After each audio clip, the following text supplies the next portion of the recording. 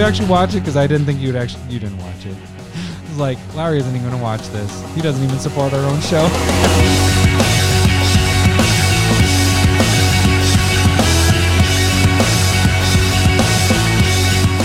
I'm casting Chandra's ignition, targeting a Kithkin. Opponents rolling the eyes while looking for Teferi's protection. Sipping on stouts with rum. I'm like, so what? I won. It's the freaking weekend, baby. I'm about to have me some fun. Shit. I kind of fucked up the beginning. Yeah, it took me a second to figure, but I is it like Next or something like that? No. No. No. It's R. Kelly. Is it R. Kelly? It is R. Kelly. Yes. Is it not Ignition? I mean, Chandra's ignition. Oh, is it Ignition? Yeah. It is. I mean, it's remix. It's remixed to Ignition. Yeah, that's right. Boom. I got it, kind of. I got it by being like, it's like R. Kelly, and then you're going, yeah, giving me that. Like, yep, good got job. it. Way to go, buddy. Welcome, Commander Smiths. We are the Commander Smiths. I'm Adam Smith. And I'm Lowry Smith. And for some reason, we are doing songs again. Don't worry. We're doing songs again. We're cousins. I like that you took a drink in the middle of that anyways. Like, you didn't know I was going to add that other part in. So even if I would have kicked it to you, you were still going to be drinking. I mean, I think we can do songs whenever we want. Yeah. I don't think we have to be beholden to doing it every time. It frustrates you. So anybody that wants Adam to sing, send him a song. It just like number 2 did out. last week. And I will just come up with my own stuff, which is fine. And if you flood him, that's great. Just flood him with songs. You know how I know it was really bad is I never got a comment from Hey, number 2. about if I did bad or good. He just didn't say anything. So it's probably the last time he's sending me a song. He was not proud. Yeah. Normally, like when he would request songs before, and if I had it or whatever, be like, oh, that was really good. Blah, blah, blah. This time was nothing, just crickets. Maybe he hasn't listened yet. Maybe he doesn't even like our podcast anymore. That's very possible. Well, that'd be really a dick thing to do, because I was just playing with him this weekend and he was talking about it. Like, yeah, maybe what it was is he was listening to Trombley and Jeremy talk and then just pretend like he actually listens. Like, yes. No, that was a funny part. I agree. Made me chuckle. Yeah. We did get in the conversation. How did that work with the Discord today? Somebody was saying, who was it that was saying that? Oh, because we cuss. Yeah, somebody. I think it was Ted. Yeah, it was Ted. He said he has to turn up the volume, he has to turn up the volume on their headphones and put the volume to the front. Yeah. And then we were like, well, number 2 has talked to us about the swearing and stuff before, but he's a liar. Guy was talking. What? He's a liar because he told us the story of where fuck comes from his daughter. Oh, his wife did it. He told us this weekend. It was pretty funny. And his daughter is using it in the right context too, which is even better. Which means she's a smart girl, I'm guessing then. Like, she can just pick up on curse words like that. I was using it like, I mean, you can use fucking anyway. For sure. Have you watched Boondock Saints when he's like, fuck? Yeah, fuck. Yeah. Like, you can say that's a replacement word for everything. I could do it in context and you would probably understand what I'm saying. You're probably correct. But it was funny because... Right. Touche. Fucking fuck. So, the funny thing is he's like kind of like a dilemma, because he's like, I mean, she's using it right. I'm kind of proud, but I'm not supposed to be proud of it. Like, she shouldn't be swearing. She's about to turn 5. When was I swearing? Oh gosh, I don't even remember. You were the one teaching us. No, I'm just kidding. No, maybe. So my dad let us swear. Yeah. Like, we didn't have, but my mom was super strict. Your dad gave us all pocket knives for Christmas, which all of our parents took the pocket knives as soon as we left the Christmas party. Yeah. It was like, hey, nope. Can I see that while you're in the car? You never saw them again. We got Zippos. Yeah. Did you guys get nunchucks at all? Or was that just us? Maybe not nunchucks. I don't remember if we got that. Yeah, we got like the real wood and chain stuff. We hit each other for like half a day, and then he was like, that was a dumb idea. Yeah, we got pocket knives every year. So I have like a drawer full of pocket knives. Yeah. That was an awesome Christmas present that I saw for 10 seconds. Did you ever get them back? I don't know. I don't think so. Maybe. I mean, by the time they would give us that, Plus, my parents Do you remember which one it was? Was it like the little little black handled one? I thought it was white. For some reason, it sticks in my head that they were white pocket knives. The box. I don't know. It doesn't matter. Hardly matters. Cool story, Hensel. No, but I laughed because it's my dad, and it did not get taken away until I brought it to my mother's, and then was the black hole of full presents.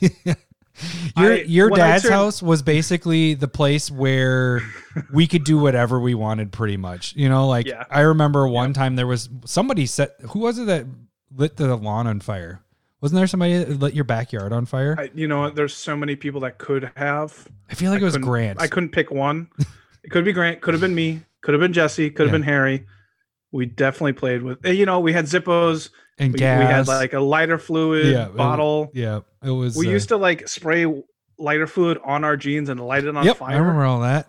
And then wipe it off, and then you're like, that kind of got hot. It's like, no, we could have just caught fire. Yeah, exactly. That was real dumb. But I mean, we would at your dad's was the only place like we would stay up late and not get yelled at, whereas every other person's house, like it was at my dad's house, it was constantly go to bed. But your dad's, we were always staying up super late playing Magic cards. Most of the time we played Magic. We did play your Sega because I didn't have a Sega. We got super lucky. Like we just abused the ability to stay up when we had the cousins over. But I mean, like that, we were still having sleepovers. There was like 12 of us. All right, me, you, Nick, my brother, your brother, my brother, Jake, Harry, Roman, Chris, Jesse, Harry. So there's 9 of us. But most of the time we lost. I would say most of the time it was like me, you, Grant, or your brother, my brother, Jake. So 7 to 9. Yeah. Since we're doing ranges today. Yeah, we are doing ranges. 7 to 9 people, and there's not enough floor space. We'd spill out in the hallway. We were right next to my dad's room. We're just talking. It was stupid. You're like, I kissed a girl, and everyone's like, "Oh, do tell." Like, okay, so this is really dumb, but I remember we used to talk about that going to bed, like just being like, "Oh, I can't wait till this happens," and blah blah blah, doing stupid stuff or whatever. And then I remember, was it the first time this could be way too much TMI, lost my virginity or whatever, and I was like, oh, I can't wait to tell the cousins. Well, we didn't have any more sleepovers at that point because we were older. We were like 16, 17. It was like we were done doing that. I was like, damn it, this would have been news. This would have been we would have talked about it all night. I don't know. I didn't lose my virginity. It was before that because that would have been really old. Not really old, but you know what I'm saying? Like 16, 17, we weren't doing the sleepovers. It was like the first time I messed around. So it was probably grabbing a boob or something like that. And then that's when we weren't doing the sleepovers as much anymore. Because I don't think I ever told you guys my boob grabbing story. That sounds really bad. Yeah, it does. No, I don't recall that. Like it again. Nothing. I don't remember you saying anything beyond like kissing of some time. Like the Dorito story is really funny. I know that one. That one's horrible. I don't like Doritos. It's amazing. No. All right. I think I've already heard that. I've already told that one. Yeah, we've done that one on the air. I think that was like a controversial question or something like that. Hence why I hate certain foods is make out with girls after they eat it. So that's why I hate mashed potatoes. She just had a mashed potato mouth. Seriously? I'm just kidding. She went to kiss you and there's just mashed potato on her tongue. It's like peanut butter in your mouth, but it's like stuck in their mouth. And He had chives on there. Chives on there, mashed. No, everybody, it's delicious. God, we're really railroading, sidetracking here. There was one gal I made out with when I was in high school. It makes it sound really old when I say gal. There was one girl I made out with in high school that her tongue was like a lemon. Like I remember it was just like super pruned up and like hard. And I was like, this is weird. I don't like this at all. And I was like, I'm done. Nope. I didn't do that like right then. I was like, I don't like you. This is like poker time. But no, what's wrong with that? It was a night of drinking, so it was like, I'm too drunk. I gotta pass out. So that's how I got out of that, and then stayed friends after that. Yep. Lemon tongue. That's the name of the episode. Let me write it down. Lemon tongue. You want to do the tags? Well, what are we doing today? This is episode 130, 11 minutes in. Episode. We're going to talk about our blueprints. How do we build decks? What do we try and aim for in a deck? We, this is stuff that we have been following for years, and then we just figured out today. I'm lying somewhere. Well, the funny thing is this was what, 3-4 weeks ago when we talked about originally going to do this, but you kind of went through and did your statistics on your deck and everything. When I was building the Bruvac deck is when it kind of hit me. It make things a lot easier if I had a blueprint of what I typically should have in a deck or what I use in the deck and the numbers with that. And it honestly made the deck one of the easiest ones I've built, just because I was like, okay, this needs to fit in these numbers. We have this amount and this amount. You don't think it was easy because it was just like a mill deck? No, I'm going to do mill stuff. There was a lot of cards I cut, but because I could only choose this amount for this category and this amount for this category, it made it a lot easier for me to cut cards. Whereas normally I have this huge list, which I still did. I had this 100 card list of cards, and then it's cutting one card at a time, going through the list, cutting one card at a time.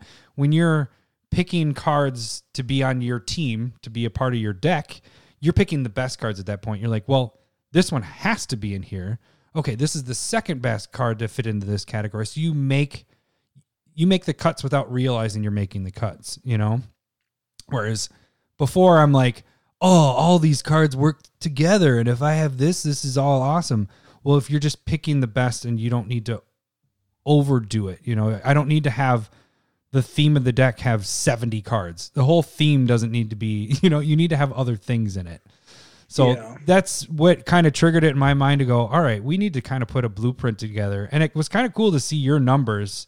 I like how you broke yours down because you broke it into averages, and that's how we kind of put together a blueprint list. With my numbers and your numbers combined. And so I think this will help me and maybe our listeners in the future when they're building their decks, kind of make it easier to actually build the deck.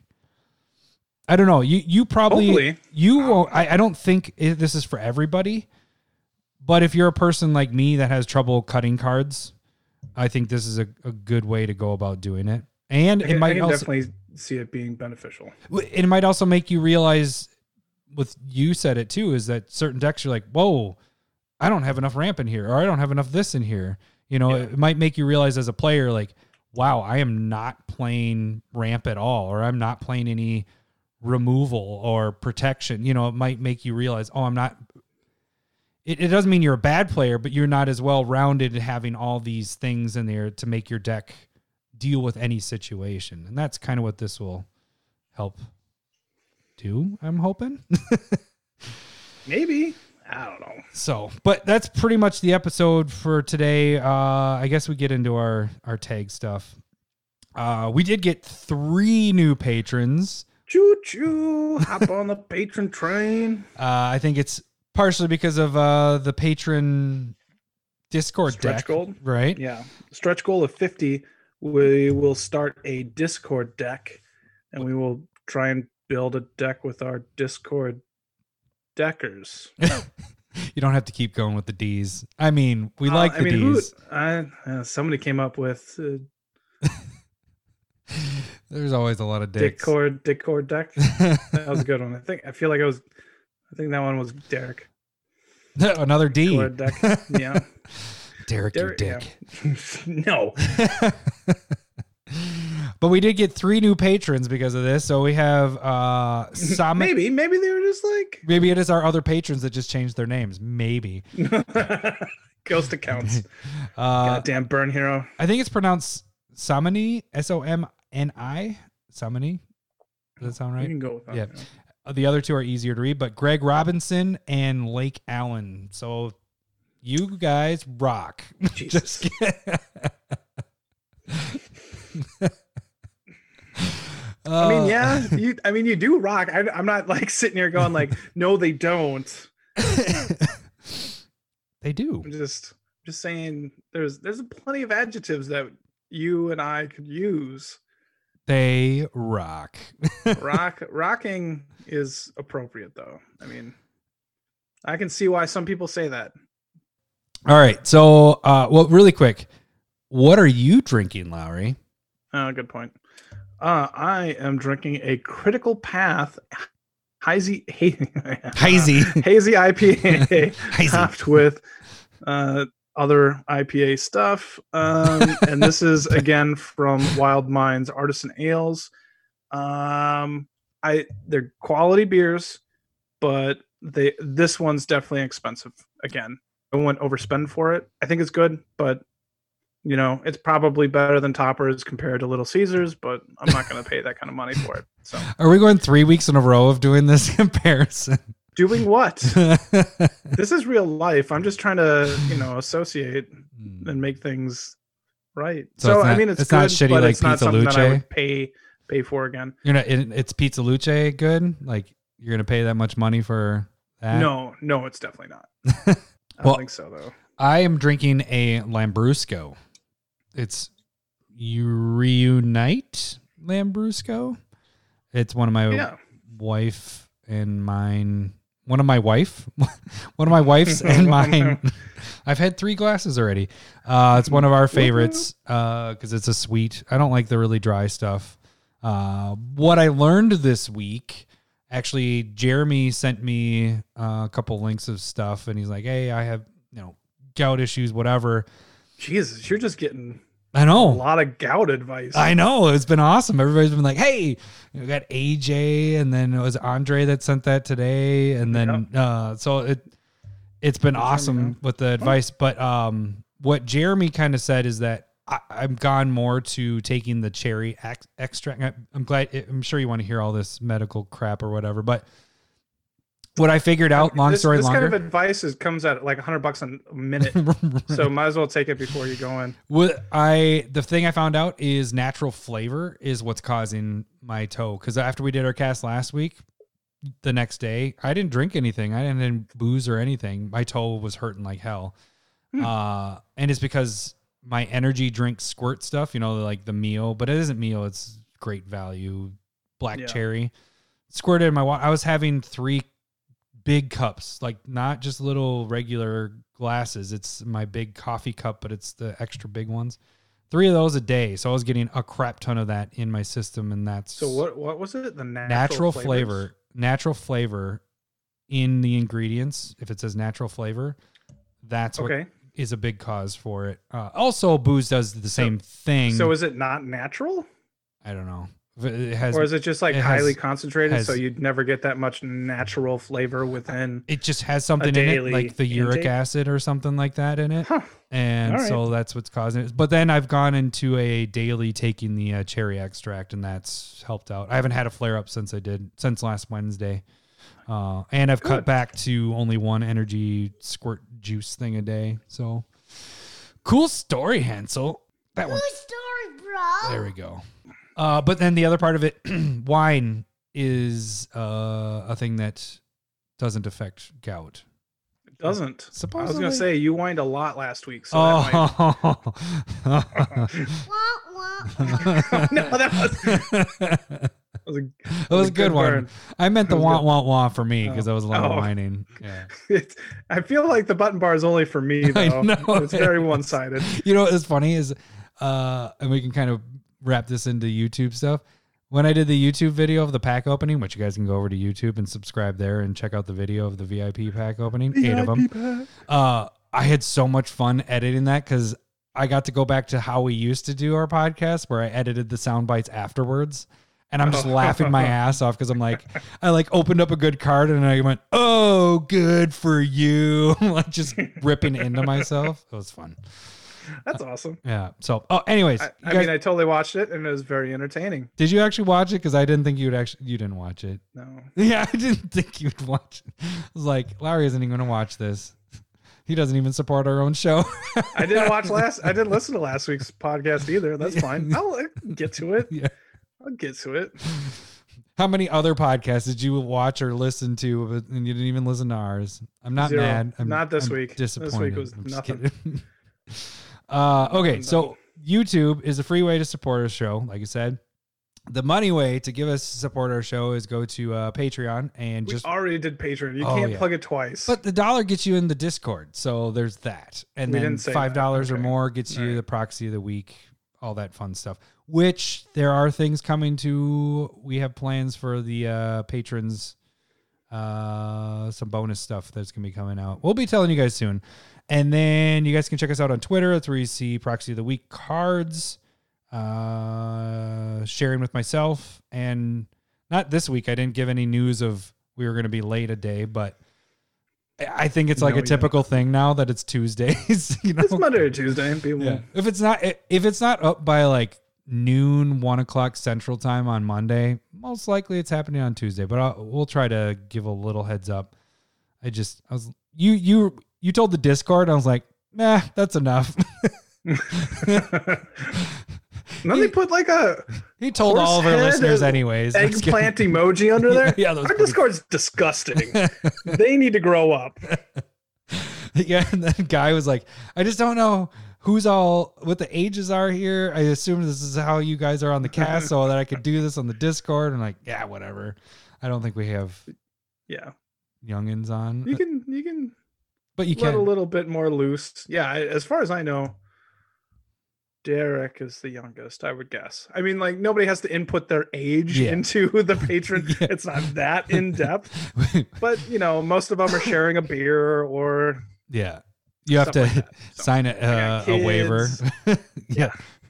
I feel like most of our audience is immature males like ourselves, or dads that are immature males like ourselves, and just like playing somehow Magic. Got kids. Yeah, somehow got kids. How did this happen? I don't know if you remember this, but this was in like the first couple months of recording when we started. And this person in Minnesota, it was a long time ago, so I don't really remember who it was and if they're listening or not anymore. But I think they corrected us, and we're like, thanks so much. We should meet up, play some games, and we owe you a beer. And you're like, I'm like 16. It's like, oh yeah, I do remember that. Yeah. Like, we shouldn't offer beer to just everybody. Like funny. We're just like assuming they were of age. How was somebody? I thought they were in southern Minnesota, weren't they? Yeah, that sounds right. It was like Worthington or something like that. Yeah, I don't recall a town or anything, but funny. Yeah, that was a little weird. And I think after that, we were like, maybe we shouldn't assume everybody's 21 plus. Exactly. Cool story, bro. All right. Should we actually... anything else we do? The Gmail. You can shoot Lowry songs over. No, I can make up my own. Adam gets the songs. You mean number 2? I mean, if he's on here, he has to sing too. Yeah, that's he would love to. He wants to do a Commander Smith karaoke one night, I'm sure. We'll hear from him tomorrow. All right, so we are a typical 20 to 25 minutes in without talking a single thing about Magic. So let's actually talk about Magic in our topic for this week, which is an amazing topic. Blueprint to build in your deck. So I kind of already went over the beginning of like how this kind of helped me a little bit, but I think this is kind of a good idea. Just if you may not have problems building a deck like Lowry just builds decks, but you kind of mentally have all these categories in your head, right? Kind of a lot of these for roughness. Like so what I ended up doing was taking every deck and putting it into whatever category we were discussing. And but then you didn't have overlap. You kept certain cards that met certain things in this category, and they stayed in it. So we kind of averaged things out a little bit and made a good number for each category here. Yeah. And so for me, I went through 18 decks. I broke it up into these categories, and we'll talk about a few that I didn't do, and we'll talk about one that I did do that Adam didn't do. It does depend on, I think, your building style, and some other things that you find important. I don't think you have to go with exactly what we're doing or whatever else is out there either, because there are. This is not an original idea by us. What? Right? It should be. We try and do original content, but when we run out of ideas, we steal. And so that is not what I did there. I was at a cabin with no service. Yeah. So, I have seen Command Zone do it, and that was floating around Twitter for a little bit a couple months ago. And I don't care what they do. So it just, I got my own thing. I really like how my decks play as well. Mm-hmm. So I think people need to, I think this is why it's important, is because if you're like, oh, I really like this deck, and then you go through and figure out why you like the deck, I think that's important. Mm-hmm. Like, oh, I really like it when I have the ramp. And then if you go to a deck and you don't like it, and you can go, you know what, I don't have enough of this. Mm-hmm. Maybe that's why it's not working the way I want it to, or maybe I need to add a little bit more theme into it. So I think breaking down your deck, actually, doing this made it feel very beneficial to me. I was really happy when I went through. Mm-hmm.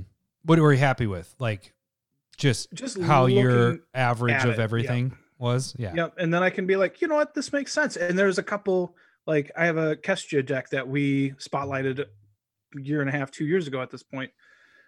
Enchantment themed, and it only had 4 ramp cards in it.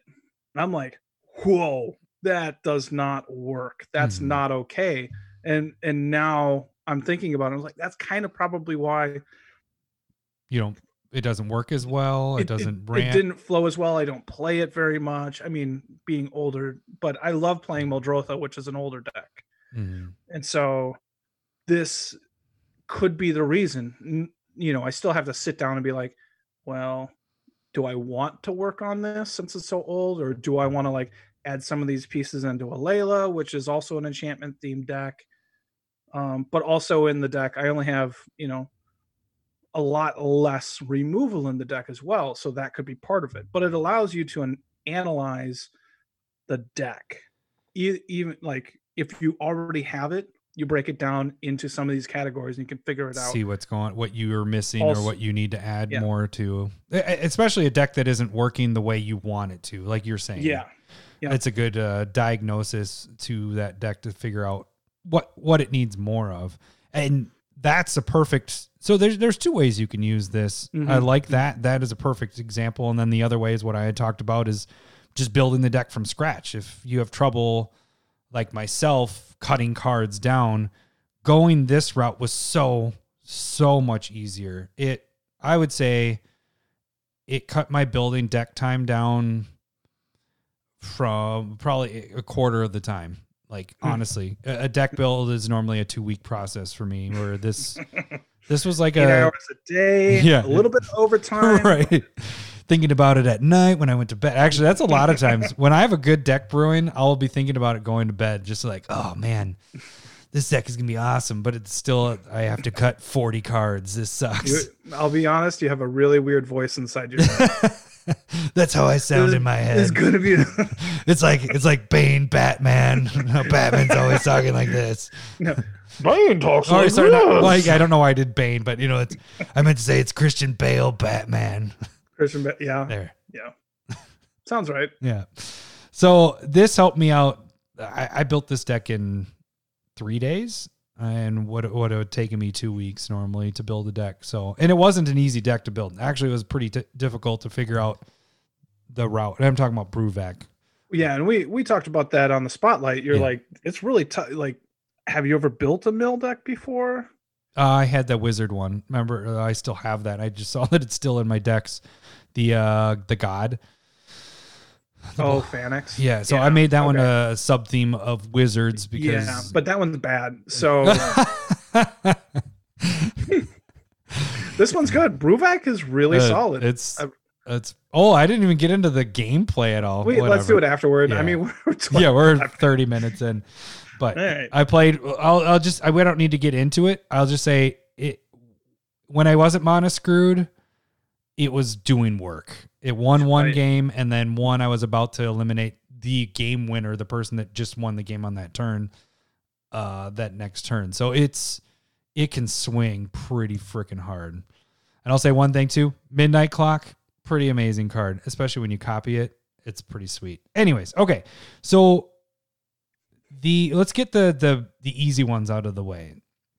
So of course you're gonna have 1 to 2. None of these are gonna equal 100. I mean, because we're giving a range. At the end of this, you're going to have a 120 card deck, and you got to figure out how to cut those last 20 on your own. But so we're giving you a range because it all depends on the deck and what you're doing with the deck. So we're giving you a range, kind of what we do with both of ours and the deck styles or whatever you're building. So don't take this and be like, this doesn't add up to 100. This is way more than that. So 1 to 2 commanders. So of course, if you have partner commanders, you're going to have 2. Yep. 36 to 38 lands. I don't have any deck that's... I probably have a 36. My older decks have 36, but all my new decks have 37. You thought I was a dick when I was first making this list and sent it over. Do you remember that? Because I put 35 to 37, and you're like, I think you're just purposely trying to piss me off that not adding the 38 in there. 38. Okay, so those are... I am exclusively 38. I think I have one at 37 and one at 36. And Gadrak is at 36 at this point. But you don't go over 38. No, I've been really happy with 38. Okay. So yeah, I've been pretty happy with the 37. I don't know if I have a 38 or not. So that's a sub thing. You guys can check out our older episode about, didn't we talk about lands, utility land stuff, kind of that kind of thing? But your lands can be a part of these next lists that we talk about. So a lot of times when you're using your utility lands in that 36 to 38 lands, these also fit in these other categories that we'll go into. We might as well just start with the main idea, right? I mean, that's where we start with the main idea of the deck. This one isn't going to be very interesting topic, but it's just 15 to 25 cards is kind of what we came up with, right? Roughly? Right. Yeah. Roughly. 15 to 25 cards you want your main idea of the deck to be. And I think for me, like my numbers are way different than yours too. And so I think we agreed to have it at a higher amount. This is kind of guessing because my average out of the 18 decks that I went through, my average was 13.6 that were like themed deck, like in theme. But I also like Nayeth that I just spotlighted, was that a week or two ago or whatever. You know, I didn't put fight cards in the theme section. I put that in the removal section. Yeah. And so I spread my theme out within, you know, things that you want to have happen naturally in a game anyway. And then all of the other stuff that doesn't fit within the categories that we will talk about here in the next few, if they don't fit, they're still on theme, they're fun, they're making that twist, and that's how it is for me. But I definitely get, like, if it's like your Tolsmir deck, if it's a wolf, I would almost put that as removal because it's fighting. But, and you know, but like, it's theme. I guess what I would like discuss with you a little bit is you don't do that with land, you know, because if your utility land fits in your draw, you don't take it away from your 36 to 38 land. You know what I'm saying? Like, sure, but there's going to be double. So you have so that's why, we had I did it a little more of like, this could fit in the main idea, but it also can fit with all these other categories too. You kind of were like, this is my draw stuff and this is my this stuff. And it's only in this, it's not going to overlap, which is to me, that gave you overlapping is really hard to do the track. Right. And so the theme part to me is technically the least important because to me, I want to meet ramp, draw, and, you know, and the other things we'll talk about, I want to meet those standards first. Do you say And the theme is the least important? That's the most fun. The reason why the deck is It made. is the most fun, and I try and find my ramp and draw within the theme. But if I have those cards in the theme section, then it gets muddled. Do I have enough ramp or draw? Because I think for me, those are the two most important sections. Mm-hmm. I'm not ramping and I'm not drawing. I'm not doing enough. So having those two at the very least, the most accurate I can, is the most important thing to me when building a deck. So with your lower number, you had your average. What was it again? 13.6 for theme. So we had it. The reason why we went 15 to 25 is because even with his average being that, a lot of the times the theme was in the other parts. Like we were just saying, like it might be in your draw package. It might be in the protect. It fits into other categories. So that's why we kind of went a bigger range, 15 to 25. What should we jump into next? Or draw package, since we were just talking about drawing anyways? Yeah, we can do draw. Okay. Yeah. So drawing, we kind of put a range around 7 to 15 cards in this one. What was your average on your decks? What did you get on your stuff? My average for draw was 10.9. And when I look at that, I do feel like it's a little low for what I would prefer. But I mean, most of my decks, I don't run out of cards, right? And the other part I would say is, and that's the hard part, is knowing what things you fit in there. So I had Sensei's Top and Scroll Rack in a different category. I actually put those as pet cards because I'm like, those go in every deck. And we'll get to pet cards next after this. But I was debating in my head, does that fit more into draw because you're drawing cards? And then when I kind of said it to you about it being a pet card, you're like, I put that more in the draw package than with the pet cards. So it just kind of, you got to figure out where you want to put those categories, your cards in the categories. But I agree with you. Sensei's and Scroll Rack, those kind of cards. I mean, technically, you're tapping Sensei's and you can draw a card. So, I mean, it but is also doing just that, like, and that's where like manipulating draw the to top. me, draw to me is anything that's going to give you some sort of drawing or card advantage. And so Sensei's Top allows you to get the best draw that you're going to get out of the next 3 turns. So I would put Scry in there as well, because that is also doing a similar thing. Yep. You're manipulating the top. And that's one thing that I didn't add in was like, I didn't put Scry lands in that section. So generally I'm going to have 1 to 3 of those as well added in.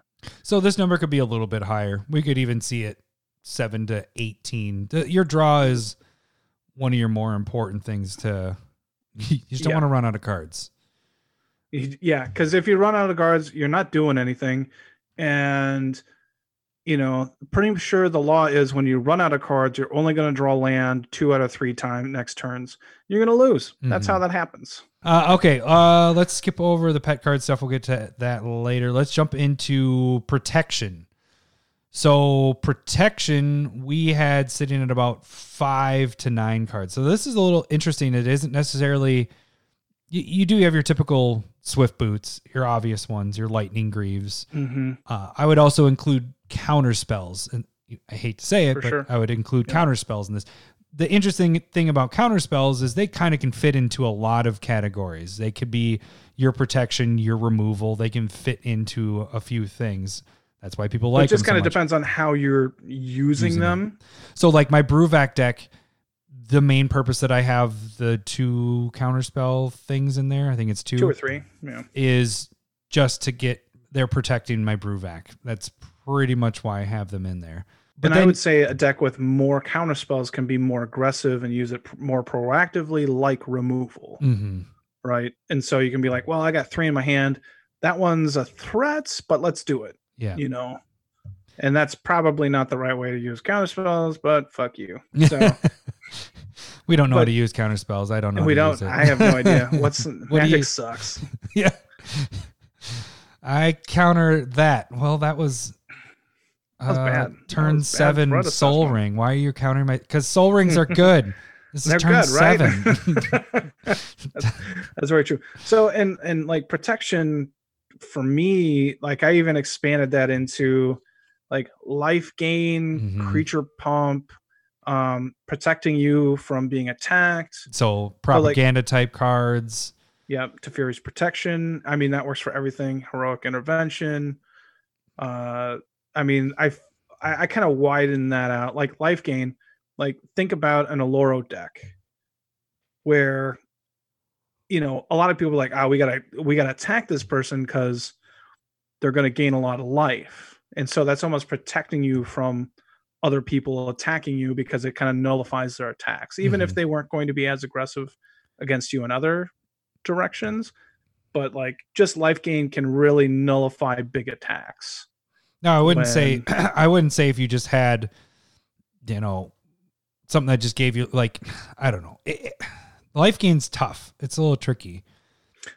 I also like my life gain attached to something. Yeah, because you won't want But just yeah. life gain, or I guess I do always try to have life gain in there because you do want to have that answer. So that does, it fits in there perfect for protection. But I wouldn't count on, I don't know. Life gain's tricky because where else would it fit? Sure. I think you do need to always have some sort of life gain because I don't, and that's where I don't, because if you always want to have it, then I think it's its own category a little bit. But I typically only like if I get that it's maybe one or two things. Like if I'm not a life, if this deck isn't doing a lot with life, I at least want to have something that if I'm in the game and I know I'm at one life and I don't have like I'm gonna die, I might whatever. I want to know that there is one thing in my deck that I can draw that maybe saves me, gets me back. Like I said, I always like to have answers for everything. And so I do try to typically put in one, at the very least, one life gain thing in there. So I know I do have an answer. And Shadow Spear. Like that came up in so many. I think I have that in like 5-6 decks right now out of the 18. I'm like, yup. But Yeah. that also has +1/+1 and trample, which I consider boosts, and boosts I put in protection as well. Like, So in the same category, a little bit of a stretch, but that it could have been, but I chose not to. All right. Anything else for our protection category? So we had 5 to 9 in protection. We had 7 to 15 in draw, 15 to 25 in main. So now we jump into my protection average was 10.9 again. 10.9. So right a little bit over what our number was. I think because you said you broadened it, you did like your unblockable creatures or something like that because it protects them from getting killed and all that. So, then we jump into, I would say, since we're talking about protection, let's go the opposite, removal. So this part was an interesting topic for both of us. There's two different styles of play with this. For our number, we have 5 to 15, but that's a big range. That's a big range because there's different types of players. Lowry is the type of player who is very good at spot removal, taking out the main threat, getting rid of that one thing that is going to hurt the whole table, or that's the biggest threat to him at that time. Whereas I personally am more a trying to one side wrath, or if I don't have the option to one side, it's get rid of everything type of thing off the board. I like using bounce spells. So like Aether Spouts, is it Aether Spout? I like the one that makes it so they bounce to the top and the bottom of their library. So Aether Spouts. Yeah. So that one just makes it more difficult because they're getting it back in their hand, but it might ruin their turns for the next 5 turns, because they're like, well, I like all those creatures, I'm going to put them on top. I guess that's what I'm drawing. I'm drawing the next 5 turns. So it kind of hinders them that way. So that's why a range is a little bit, because if you're going more of the mass removing a board, you're going on the lower end. If you're doing more spot removal, you got to go higher because you're having to remove more things. And so for me, my average for full deck, like all the removal in my deck, was around 12.4. And my highest for creature removal, I had 18 cards in there for creature removal. That's crazy. That was Naeth just last week. And my lowest was 1. I don't even know what fucking deck that was, but that's probably a mistake. A terrible deck. Oh, no. It's Vivictus Asmati, Dire from the Shire. So that's the commander is destroying, 3-4 things whenever it attacks, I don't need as much the removal. spot removal nearly as much in there. Yeah. So that really helps when it's built in on your commander. So you can sometimes drop a lot of these categories down if your commander has a built-in thing with that. And I think that's a really good point that we should point out too, because that will skew your numbers when you make it. So like Yawgmoth, Phyrexian Physician, that'll draw you a card every time you sacrifice a creature. I don't know how much card draw you need in there. Right. Well, friggin' do Chulane. Do you even need any card draw with Chulane? You just need... I'd go very cheap selection, not even like card draw, but card selection on it, just making sure that you're drawing the right stuff. Yeah. So like you got to think about those things. And then there are decks where you don't have something attached to your commander. You're like, oh, I need to go big, powerful spells. If you're not doing, CEDH where you're drawing out your deck or whatever. But if I think it's really important to know what your commander is doing.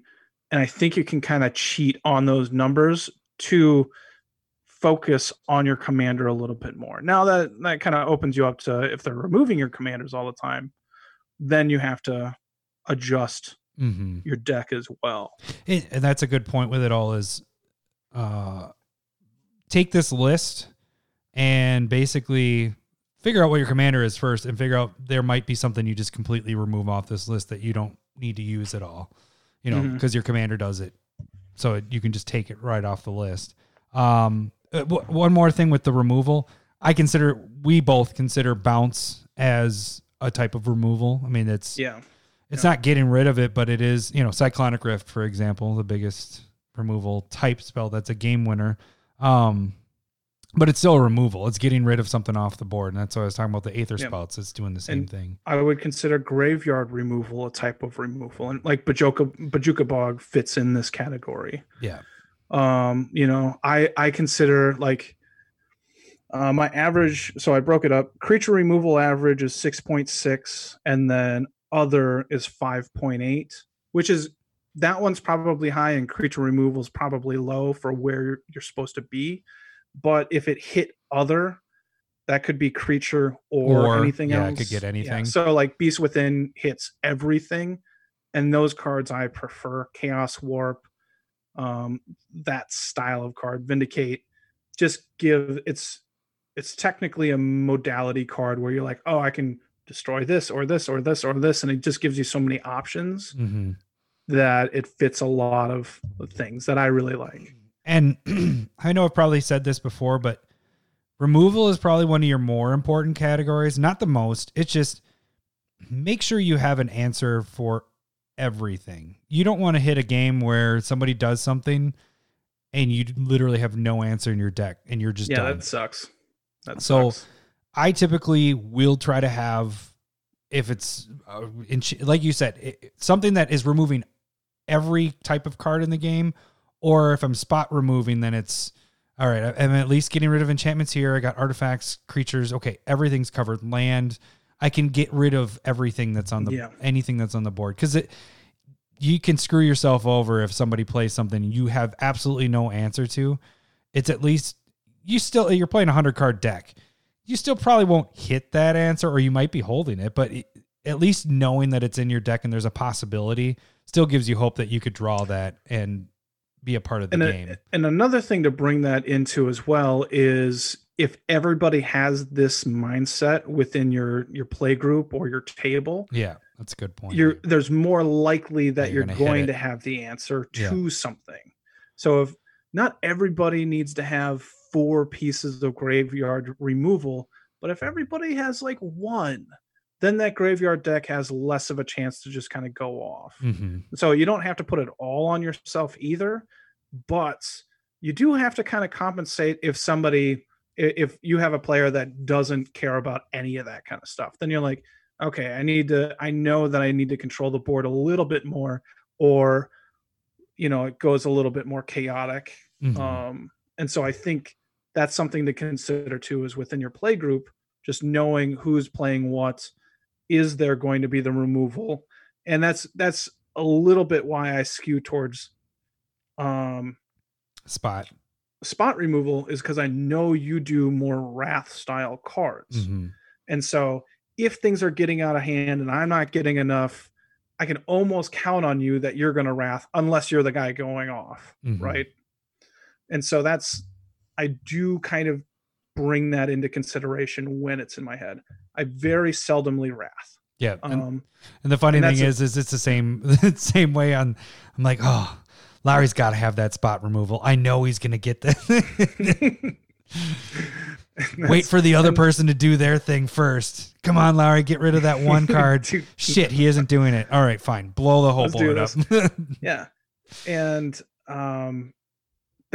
and for me, my philosophy, another reason why I don't do Wrath style cards is because I don't like resetting the game personally, because I think it slows it down. So if everybody's Wrath heavy and they like that, and there's not a lot of pinpoint removal, games get slogged down, in my opinion. Yeah. So I'd much rather have like one or two players that Wrath instead of I think I was playing over on the CMD Tower Discord months ago at this point, at the beginning, and it was literally in 2 rounds there was 3 Wraths. Oh man. I was like, I don't know if I really like that. Yeah. Like, I understand it. One of them was mine. I probably made a mistake, but it was fine.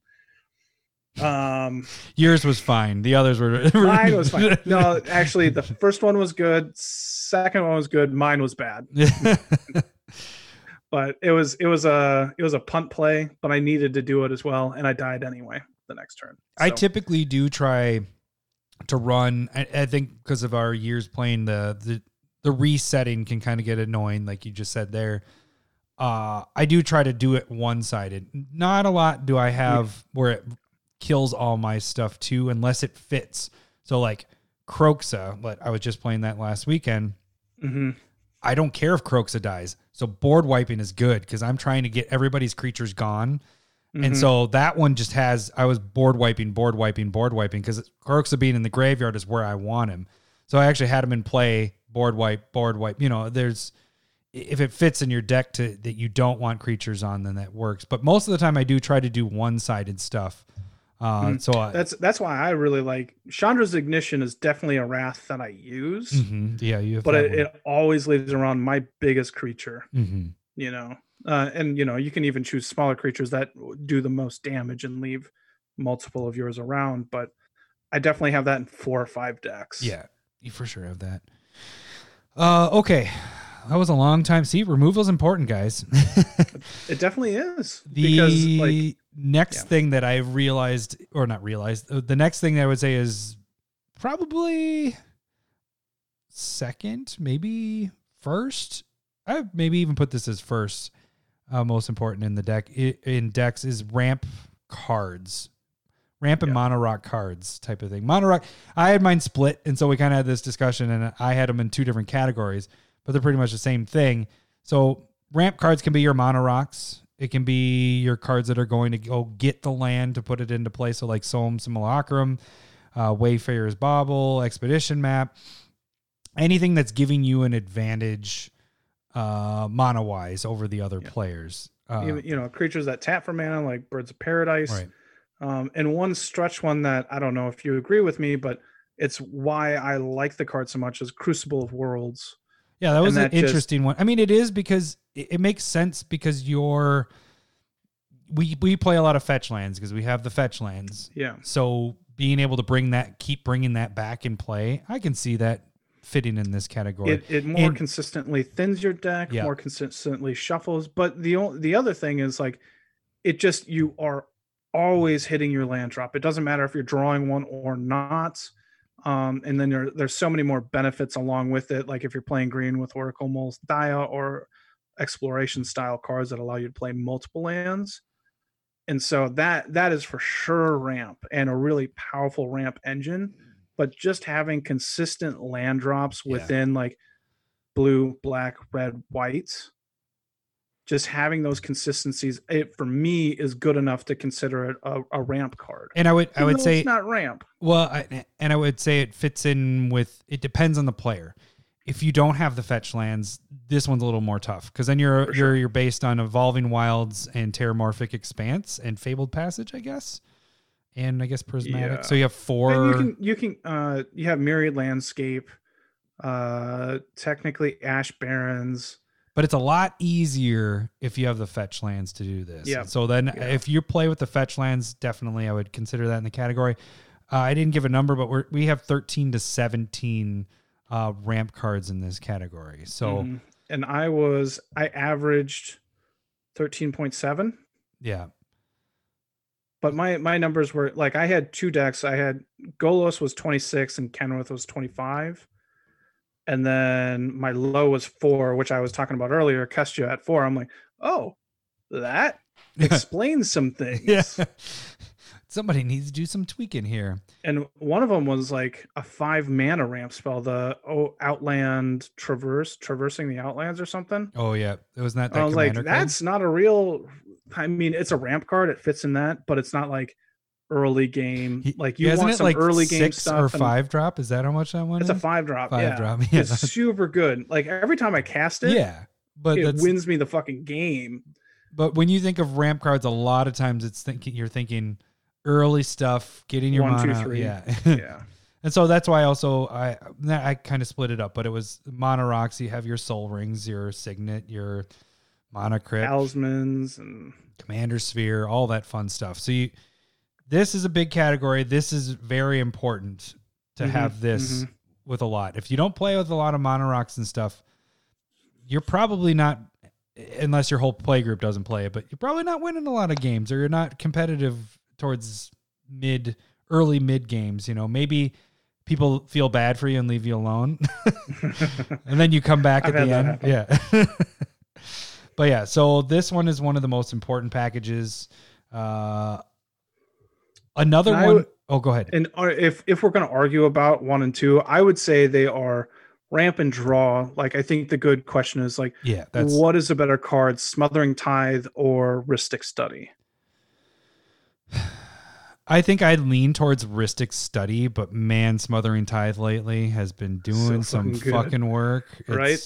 But they're 1A and 1B, you know? And so the thing that I would point out is like, Rhystic Study is always good. Yeah. And Smothering Tithe is most of the, like 90% yeah, you can hit good. some that are not. It doesn't Remember work. up at Guys Weekend, Trombley had 99 treasure tokens and just kept on drawing land. Like he would just cast 1 spell because he wasn't drawing anything. Yeah. And so that's where you're like, well, it wasn't really good in that situation. I've had it happen in other ones. Like it makes it so that like if you draw that fucking card, like a Torment of Hailfire, Tormenting Hailfire, you win the game. Yeah. But you got to draw it. And if you're not drawing, then it makes it hard. Yeah. And so that's where I would go like draw is more important to me. Yeah. But if sure. I'm sitting here looking at my averages, and my average is 10.9 for draw, 13.7 for ramp. Maybe we should be flipping those around now, right? I should almost be flipping them around, right? So, and I look at my average, but sometimes and I go, I'm probably a little low. But sometimes with your draw though, you need that ramp to be able to get that draw. Yep. I mean, there's that too. So I think it's a good balance, but it's like 90% and 100% type thing. They're really close. Yeah. Well, and that's why I said I lean towards Rhystic Study, but Smothering Tithe is right there. You know, that's one of the better staples that has swung white into a relevant category over the last. That and Teferi's Protection are 2 cards that they've printed that has made white decent. Yeah. And the other thing that you can consider when you're doing this kind of thing is there are sometimes cards that do 2 things. Mm-hmm. Like the Great Henge that ramps you and it also draws you cards, and it gives you life, 1/1 counter. It?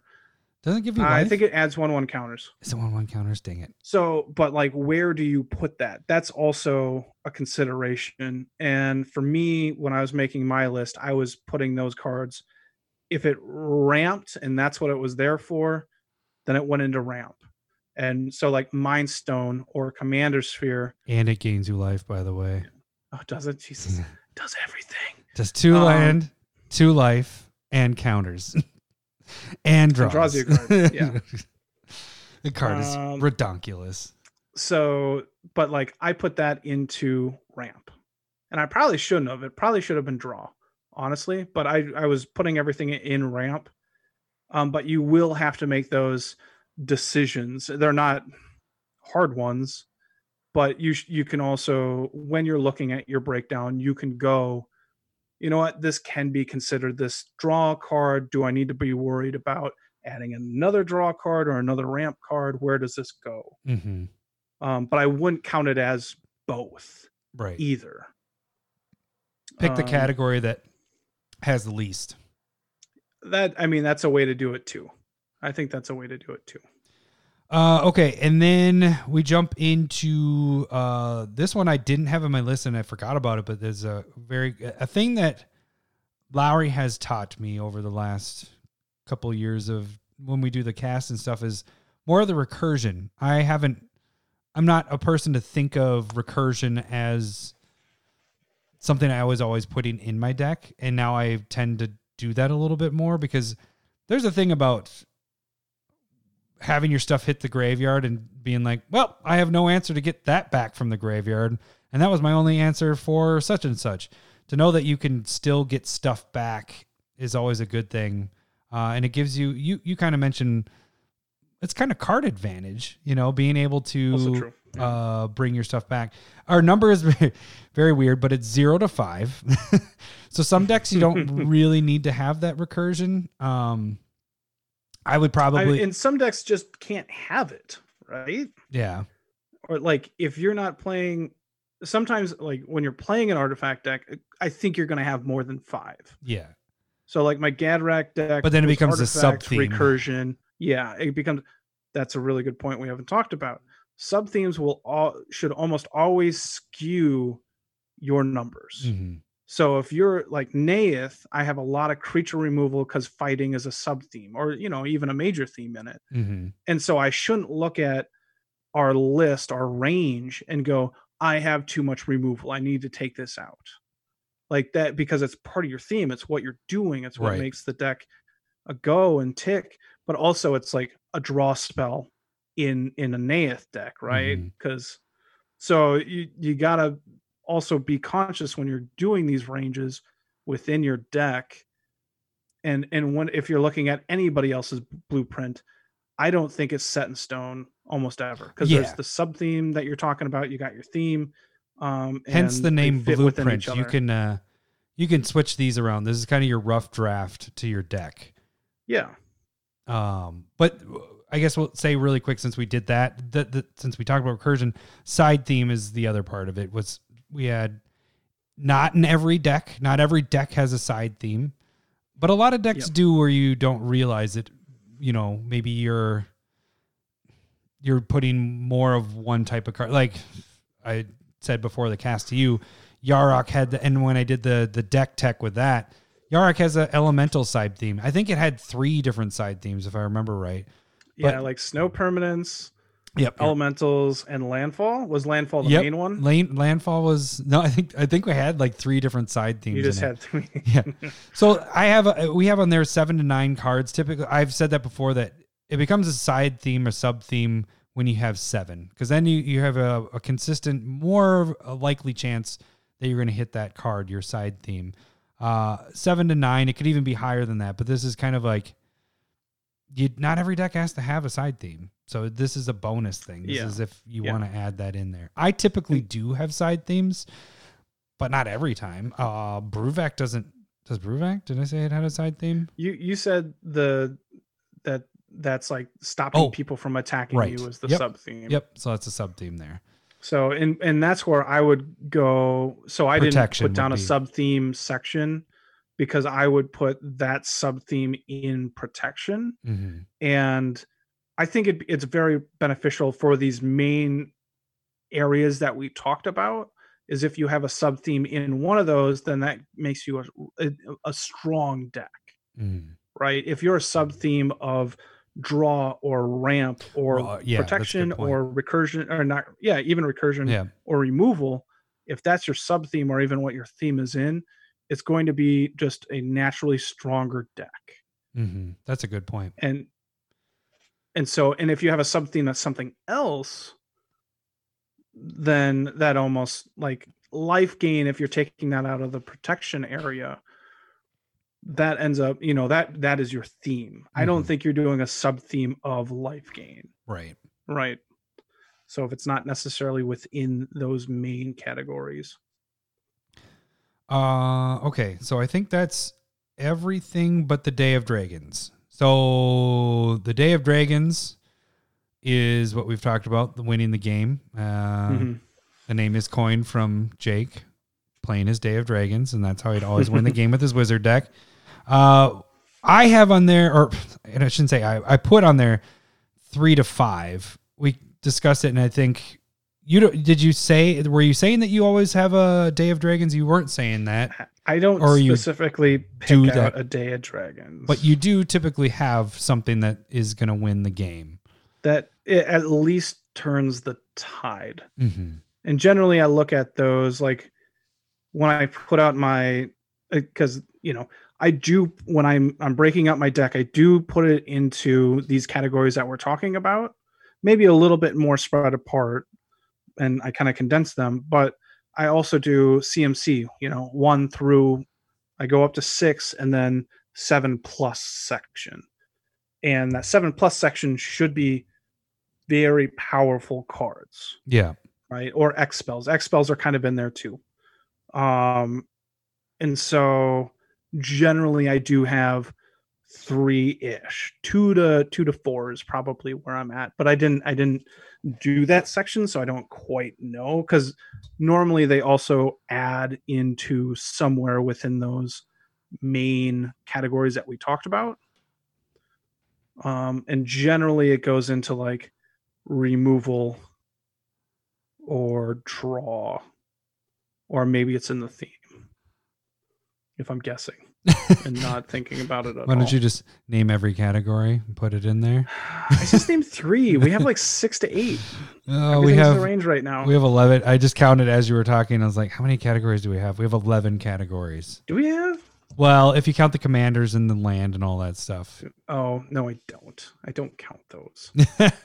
That's the other thing. In my list that I did here, I did not add the commander into whatever category we were. I put a C next to it, so I was like, that's why I'm lower or higher in certain things. So it gave me an idea of where it's at. I will say one last thing with our category. We do have pet cards, because I don't think I mentioned it, but I didn't talk about it.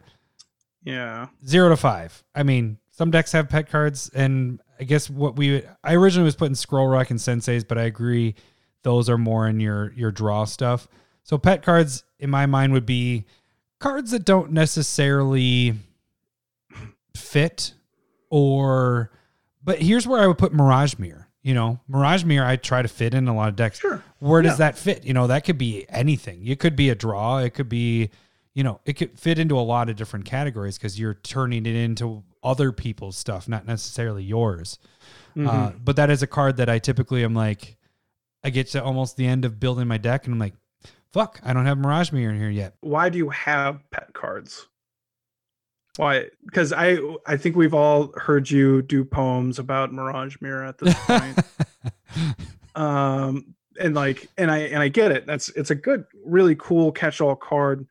But I think, like, why are pet cards just like, personally, this is what I want in the deck? This is a card that I really enjoy. It might be a card that's somebody you might have a higher expectation of the card than other people. It's a card that you like to play with. You feel like it does a lot of work. It's just, sometimes it's not good. I mean, maybe Mirage Mirror isn't that good. I think it's really that good. And I think doing this kind of list will help you cut down at least on the amount of pet cards. Yeah. I don't think you want a ton of pet cards. No, because I think pet cards get in the way of building a decent deck. And that's why this is the last category, because it's like, you don't necessarily. Although I would put 1 to 5, because I think Mirage Mirror should be in every deck. Should be 0 to 1. And only maybe Mirage Mirror. I just, for me, there are so many decks that you can build and so many different cards that you can use. Like, pet cards, I don't know. Like I know that I've had them, but they fit within these categories as well.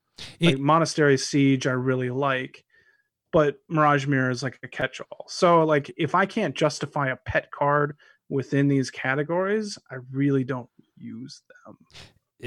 To your point, and I've actually, I think years ago, I think I heard Command Zone. There we go. Command Zone talk about it. The more you can cut yourself off from your pet cards, the better your deck's going to get. It's true. Probably truth to it's that. Totally true. Yeah, for sure. Because the thing is you get drawn into these cards and you're like, well, this card's just amazing. It's just an amazing card. Doesn't fit with whatever the fuck you're doing with that deck. Doesn't go with whatever. You're trying to shove it in a deck, and it just doesn't work. And it just makes your deck totally agree bad because, you know, I can give you one that I thought was really good, and I started trying to put it in decks, and then I took them out right away. I think it's Mind's Dilation. It's a 7-drop. Yeah, it's a really good card. You're like, oh, I'm playing blue. I'm putting this in there. It's a 7-drop. It's a 7-drop, and this I'm probably going to get shit for this, but a card that I don't put in decks that I think a lot of people do is Expropriation. I don't put that, or Expropriate, not the Asian. Yeah, that's a really good card. It's a really good card. Really good card. But you know what I'm saying? Like, I don't try to. If I'm playing a blue deck, I don't try to fit it in every blue deck. I don't even think I have it in a blue deck. You know. That's a card that is so powerful that I don't want to use it unless it's on theme. Right. Like unless I'm a Taking Turns deck, which everybody's going to hate. You're taking it apart anyway, or a stealing deck. Right. You know, like number 2 could use that in as Yuriko deck, or do you have a stealing deck? You know, I think it's fine putting it into like a Send Triplets deck. Or the new Jin would be kind of cool. Yeah, but like just putting it in every deck, right? God, it's boring in my mind because it is that good. Mm-hmm. It's like Cyclonic Rift. It is. But the thing is you don't see it, because people just get annoyed with it. You know, being able to take all those turns and taking permanents and all that. But I wasn't saying that that's a pet card, but it should almost be in every. It doesn't have to fit in theme. It's that good. It's like you just said, Cyclonic Rift good. But it's so good. Yeah. It might be more of what our play style is I try to make it fit in a theme. You know, where does that fit in my category here? What that fits in the category is a pet card, unless it's part of your sub theme or your theme. Yeah, because I mean, again, that what I was just saying is like if you're stealing cards, that becomes a theme card. But if you're like, well, I'm not stealing, I'm not taking extra turns, but I wouldn't mind taking extra turns, so let's put this into I like this in here, which is a pet card. Yeah. And that adage that you said would not be accurate because Expropriate probably makes every deck better that it's in, but I mean, no, it sucks to play against. Right. It's a really and I guess it's more themes. We don't make our decks bad by doing like fitting into the theme, but where does that card fit in? It's a pet card. It would be something it would be amazing in your Bruvac deck. It would taking at least one turn and then stealing stuff, or at least multiple turns. Jesus. Yeah, it would be. But it's much more solitaire at that point as well. Yeah. So maybe I should put it in there. No. I've never played with that card. I've never casted that card because and there's a lot of feel bads when people play that card. I haven't experienced that. I've just seen people on. It's one of the most bitter cards. I've casted it in a Riku of Two Reflections deck and copied it. I wasn't playing that game. Was I? I don't remember being in that game. No, that was with my buddy Nick. Ugh. And his roommate and a friend from Australia. Was that a concede right there? They were not happy, and I was destroying land that game too. So I took. Oh man, you were just. It was awful. You were a big Garuk's dong right there, is what you were. Because I was copying like Muwaldi Acid Moss, which is like destroy a creature or a land and then go and find a forest and put into play. So I'd copy that. Frenzied Tilling. Just for some reason, I had like 4 or 5 land destroy cards. I drew them all and copied them all and just ramped along with it.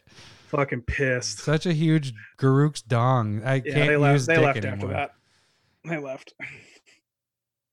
So, yeah. Okay. I think as long as you can kind of justify certain cards and where they would go, I think that's a good thing. So just to run over the list really quick again, just we had 1 to 2 commanders, 36 to 38 land, then 15 to 25 for your main idea of the deck, 7 to 15 for your draw, protection 5 to 9, removal, bounce, whatever, it's 5 to 15, and that could be mass removal, spot removal, lower if you're on the mass. Ramp cards 13 to 17, and then we have recursion 0 to 5, side themes 7 to 9, that's a bonus stuff.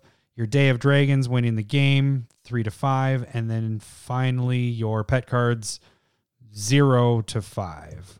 So that is kind of our blueprint to build in a deck. Now, if we missed anything you guys think that we should add, just keep it to yourself. We don't need your stinking advice. Fuck you. No, I'm just kidding. See, fuck works. Yeah. Go fuck yourself. Fuck. No, you could maybe throw a comment. Yeah, I mean, if we missed something, but we're pretty good at this. Well, we're kind of a big deal. It's a little big deal. Yeah. But I didn't mean by that being it sounded like a dick there. well, it could be considered like a a dick Garuk's joke, so dong. I'm not worried about it. Yeah. We need to get more in the habit of saying Garuk's dong instead of dick. Oh. It's more appropriate, and especially if we start using it in real life, and then people will be very confused. Very confused. Talking to one of your buddies from high school. We could just shorten it down to GD. You're just being a GD. Stop just being a GD. I'm being a goddammit. I don't get it. Yeah. Yeah. Stop being a Garuk's dong. That just sounds so much better. It comes off the tongue. It does, actually. That's a good insult. All right. Well, that should do it for this week. We will catch you guys next week. Thanks for listening. See ya. Bye. Second.